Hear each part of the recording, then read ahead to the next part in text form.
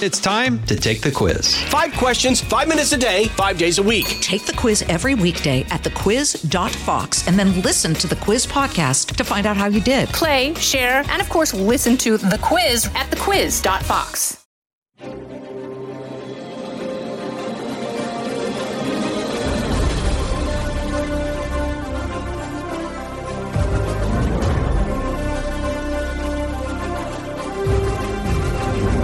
Fox News Podcast presents Bret Baier's All-Star Panel. America's got to be in the lead if you want to deal with these threats. We're going to lead. The mourning is over. The Shiva is done. And if you're a conservative, you should be optimistic. You know, my main priority right now is making sure that it delivers for the American people. We have to make our country great again, and I will do that. I think the president gets criticized by people all the time for the stuff he says, by people who ignore what he does. Now, Fox's chief political anchor, Bret Baier. The White House is facing continued scrutiny after President Biden's son Hunter attended a state dinner for Indian Prime Minister Modi. The same week, he pled guilty to charges of tax evasion. White House continuing to dodge questions on the specifics when it comes to the president's son. What message is the president trying to send to the American people when he invites his son to the state dinner and Camp David, as we saw this past weekend, amid everything he's going through? Every president of the United States has invited their family to state dinner. This president also has a family. He is no different. And beyond that, I'm just not going to engage on this. As the race for the Oval Office advances, more Republicans are entering the race, such as Miami Mayor Francis Suarez and former Texas Congressman Will Hurd, announcing late last week, while former President Donald Trump still holds commanding leads in the polls despite mounting legal troubles. For a conversation on this and more, we bring in our panel. Chief political correspondent for the Washington Examiner and Fox News contributor Byron York, Washington bureau chief for USA Today Susan Page, and Politico congressional reporter Olivia Beavers.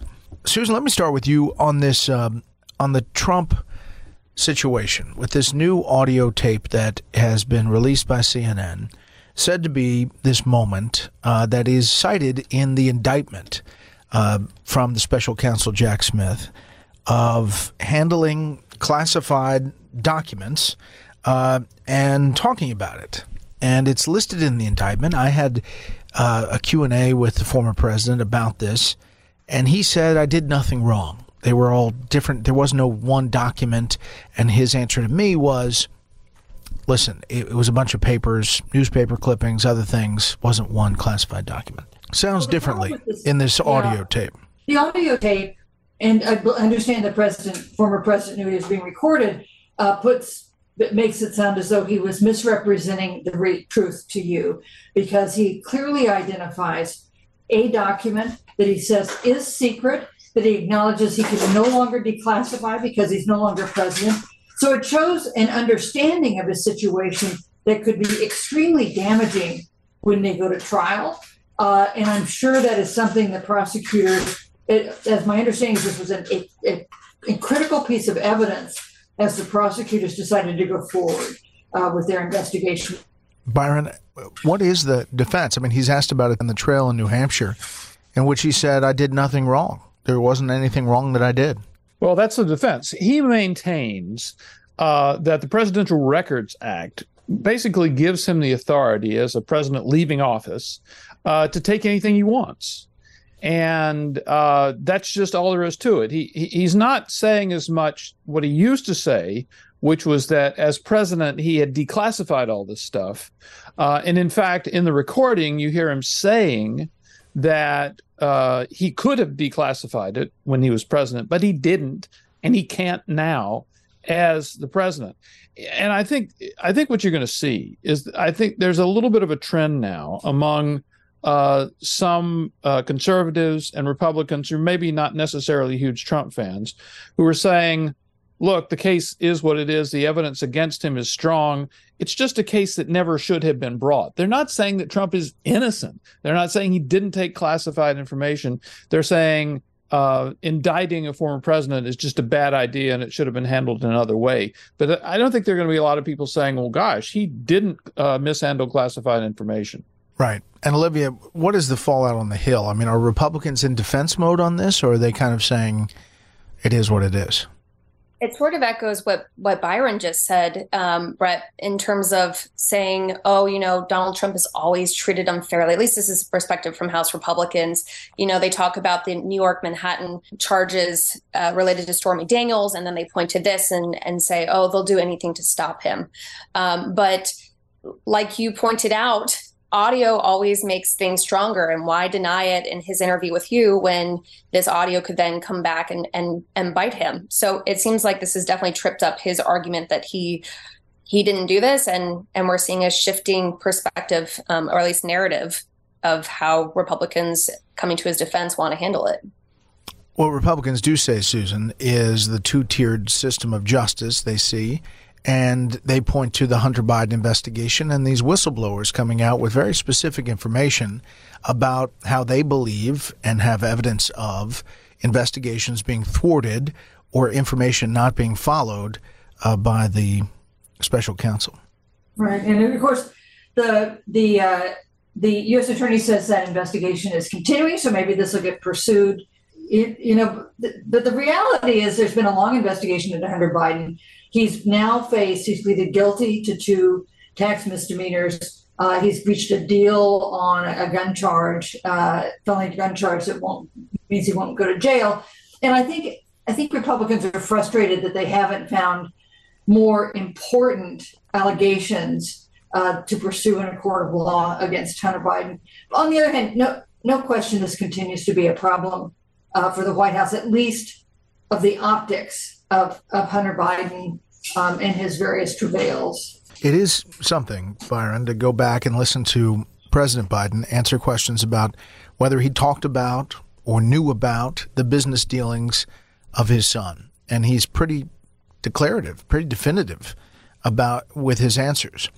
That said, if you read the specifics on the whistleblowers' transcripts, there's a lot in there. Well, the president has been that way all along.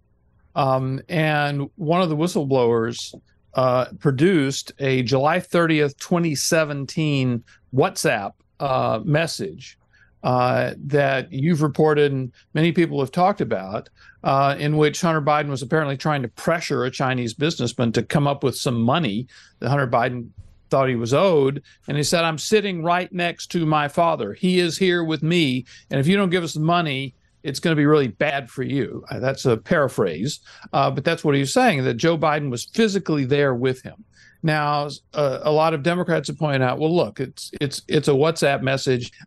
It doesn't tell you if that's really true. Maybe Hunter Biden was just saying that. But the fact is, as you suggested, there's a lot more than just that in the whistleblower testimonies. Got to remember there are 2 whistleblowers. There's one who's come out by name, Gary Shapley, who was the supervisor of the Biden investigation for the IRS. And then there's an anonymous whistleblower, whistleblower number 2, who is the lead case investigator for the IRS. And he has a lot of hands-on knowledge about the case, and he discusses it at length in the transcript, which hasn't gotten enough attention. But in my opinion, it shows some clear examples of tax evasion on Hunter Biden's part. I should point out that I'm sitting down with IRS supervisory agent Gary Shapley in an interview that'll air Wednesday on Special Report. Olivia, this is something that Republicans will talk about. Democrats say it's over. This is about a son that is wayward. He had drug problems. It's about a love from his father, and that the country should just move on from this. No, I mean, I think these IRS whistleblowers breathe new life into Republican investigations. I was asking some what happens next after they gave testimony, and they were talking about, providing the documents and testimony to the Oversight Committee or the Judiciary Committee as they move forward with their Hunter Biden investigation. And there's another large part that came from the IRS whistleblower, which were claims that Weiss, the head investigator into Hunter Biden's business dealings, that he didn't have the authority to basically do any sort of prosecution, and that a Matthew Graves, who's a DC U.S. attorney, didn't have had basically said he would not file charges against Hunter Biden. Now, the DOJ and Weiss have both denied that, but it's getting into this whole question of who had authority to do what. And Republicans will definitely be investigating that avenue. Now, one thing that Democrats were saying after these whistleblowers came forward and Republicans were touting what they found was Richard Neal, the Ways and Means ranking member, said these were not vetted before they were brought out. So that's sort of their defense on that end. Panel, we'll hold it right there. Kudlow on Fox Business is now on the go for podcast fans. Get key interviews with the biggest business newsmakers of the day. The Kudlow podcast will be available on the go after the show every weekday at foxbusinesspodcasts.com or wherever you download your favorite podcasts. All right, on the presidential election, Susan, clearly the former president's still in the pole position. We don't know how all of these legal troubles are going to affect or if they're going to affect. So far, they've only kind of supercharged his numbers, going up 5 points. And Governor DeSantis, his closest challenger, has seen a bit of a stumble in places like New Hampshire. Yeah, it's true. On the other hand, you got to assume that being indicted multiple times is, in the long run, not a positive if you're running for president. And that apparently it's extremely appealing to run for president because, boy, this GOP field has gotten big and with some names that we didn't think we would see, like Will Hurd, for instance, the former congressman from Texas. And what that says to me is, number one, maybe it is fun to run for president. But number two, these challengers, even the long shots like Tim Scott and Nikki Haley, they see a possibility that Trump is not going to be the nominee again. And there is a ways to go before he nails it down and we see the long-term consequences of all these legal actions, including indictments that we may not have seen yet. It is interesting, some of these folks getting into the race. Miami Mayor Suarez getting into the race and starting to do interviews. Byron, he gave an interview to Hugh Hewitt on the radio. And Hugh, as you know, is very into foreign policy. And he asked him if he was going to talk about the Uyghurs in his campaign at all. And Suarez had no clue what that meant. It kind of went back and forth. He thought it was the Weebles. The Uyghurs are the Muslim minority group in China that's persecuted and obviously the center of a lot of human rights talks when it comes to China and businesses dealing with China. But that is one of the things that can trip you up if you're a mayor of a big city and not focused on foreign policy. True, and that's a great thing that Hugh Hewitt does and has done for a long time, which is ask very basic questions to presidential candidates. Sometimes they don't know what they're talking about. I think Donald Trump actually tripped up on the triad, that is the nuclear triad. Defense policy. But, everybody here on this podcast is very well informed. Does anybody really know why Will Hurd is running for president? I mean, I don't completely get it, although I will say that in a lot of cases, people who are extreme long shots, running for president leaves them in a better place in life or in their career than they were before they ran for president. If you could look at Pete Buttigieg, who was the former mayor of South Bend, Indiana, had no business running for president. He's also 37 years old. And he ran and did well in Iowa and did pretty well after that. And now he's the Secretary of Transportation, and Democrats speak of him seriously as a presidential contender. So it may not work out this race, but who knows what can happen in the future if you impress some people when you run for president. Yeah, Olivia, Will Hurd, former congressman from Texas, seen as a moderate former CIA officer, big on foreign policy, not big on former President Trump, and obviously feels compelled to get in the race for that reason, I guess. Yeah, I think we've been hearing, I used to cover Will Hurd. We've been hearing talk about him running for president for a long time, long before he launched. I think he's always viewed himself as an alternative pick. He didn't always fully fit into the House GOP, and he's sort of trying to offer a different different path for the presidential election. But like Byron said, there seems to be a lot of upside for running. Even if you don't, land in the White House, you might get an ambassadorship, a book deal.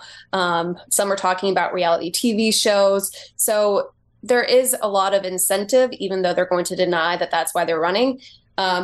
If the presidential race doesn't pick up, or they don't, land with a cabinet plum position that Buttigieg and others that we saw in 2016 did. So I think that that's something to keep an eye out for. Susan, I'm moderating the first presidential debate alongside Martha MacCallum in Milwaukee, August 23rd.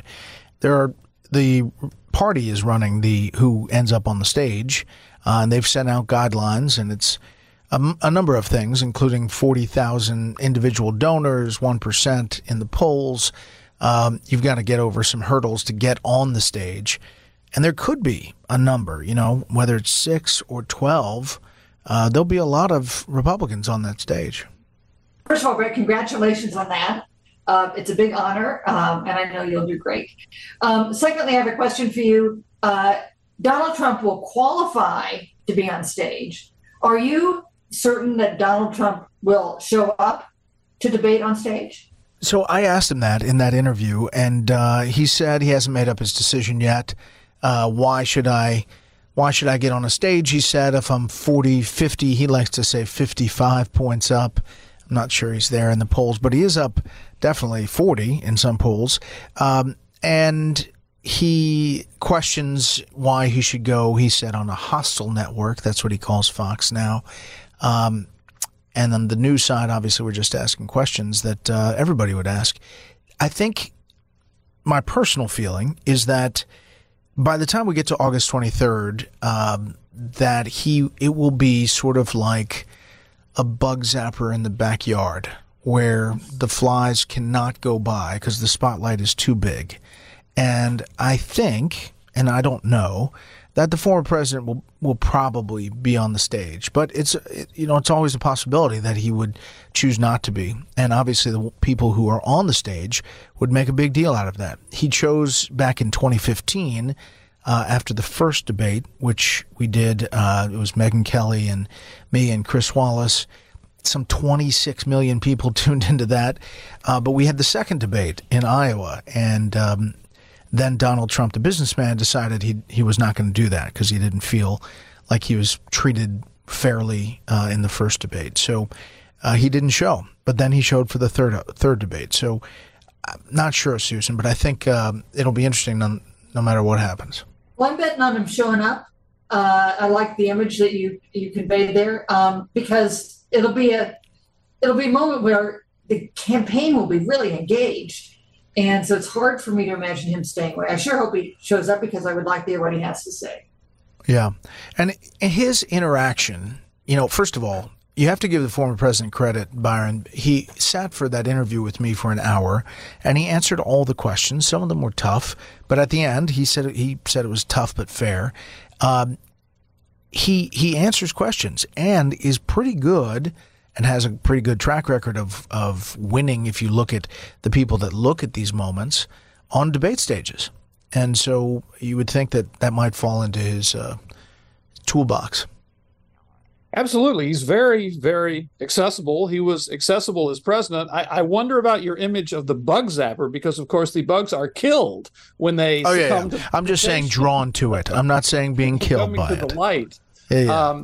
But listen, he thrived in the debates in 2016 because even then there was a stature gap between him and the other candidates. He just seemed bigger than the other candidates. Now that's going to be even more pronounced because he's a former president of the United States, and a lot of Republicans will look at him and they'll see the White House and Air Force One and all of that stuff. So I agree with you. I think on the one hand, his feeling will be, why do I need to get on the stage with all these little guys? And indeed, he did skip a debate in Iowa right before the Iowa caucuses in 2016, which might have cost him the Iowa caucuses. And then the other is that just temptation to get on there and just slug away because he seems to take some of the delight in slugging, swinging at Ron DeSantis the way he did against Jeb Bush back in 2016. So if I had to bet, I would bet that he would be there. Yeah. And Olivia, that's the thing, is that you can't really project where we're going to be at that point in the polls, in the moment, how many legal troubles he's facing, whether he feels it's necessary to get on that stage. But clearly, anybody else who's on that stage needs the moment with, the rest of the fall and before we get into the actual voting. Certainly. And, if Donald Trump does decide to boycott, as the number one, he might be facing a lot of attacks that he wouldn't be able to respond to. But Brett, as you were just pointing out, the amount of times I've heard the comparison that at one point Jeb Bush was the leader at this point in the presidential race, and how things completely got shook up after that is a sign that these horse races, things change really quickly, and debates are one way where we watch who rises and who falls. I do want to point out that I think one example was not the primary, but the general, where Republicans thought that Donald Trump really hurt himself in a debate with Joe Biden, especially when there was a moment where he was going after Hunter Biden, when Joe Biden was talking about his son having drug issues. And a few Republicans after that had pointed out to me that they thought that that's where Donald Trump, they thought, had lost his ability to win that race. So there is definitely upsides and downsides, but we're still in the primary. But that was one moment where they thought it really hurt him. That is true. That is true. And that's a whole different question once we get to the general election, whoever the nominees are, whether that debating structure is the same. We're going to see how that all rolls out and how the parties react to it. Panel, thank you so much. Now for a bit of history. On June 27th, 1914, Archduke Franz Ferdinand, the heir to the Austro-Hungarian throne, was assassinated in Sarajevo by Serbian dissidents. That assassination led to Austria-Hungary declaring war on the Kingdom of Serbia, creating a domino effect of secret alliances that would spark the First World War. The death and destruction caused during the global conflict led to the founding of the League of Nations in 1920 with the mission of maintaining world peace. It did not maintain that for that long after that, however. That'll do it for this week. You can hear more of this series at foxnewspodcast.com or wherever you download podcasts. Make sure to leave a rating and a review. We want to hear from you. For Byron, Susan, and Olivia, I'm Brett Baer. We'll see you next time. Listen ad-free with a Fox News Podcast Plus subscription on Apple Podcasts, and Amazon Prime members can listen to this show ad-free on the Amazon Music app.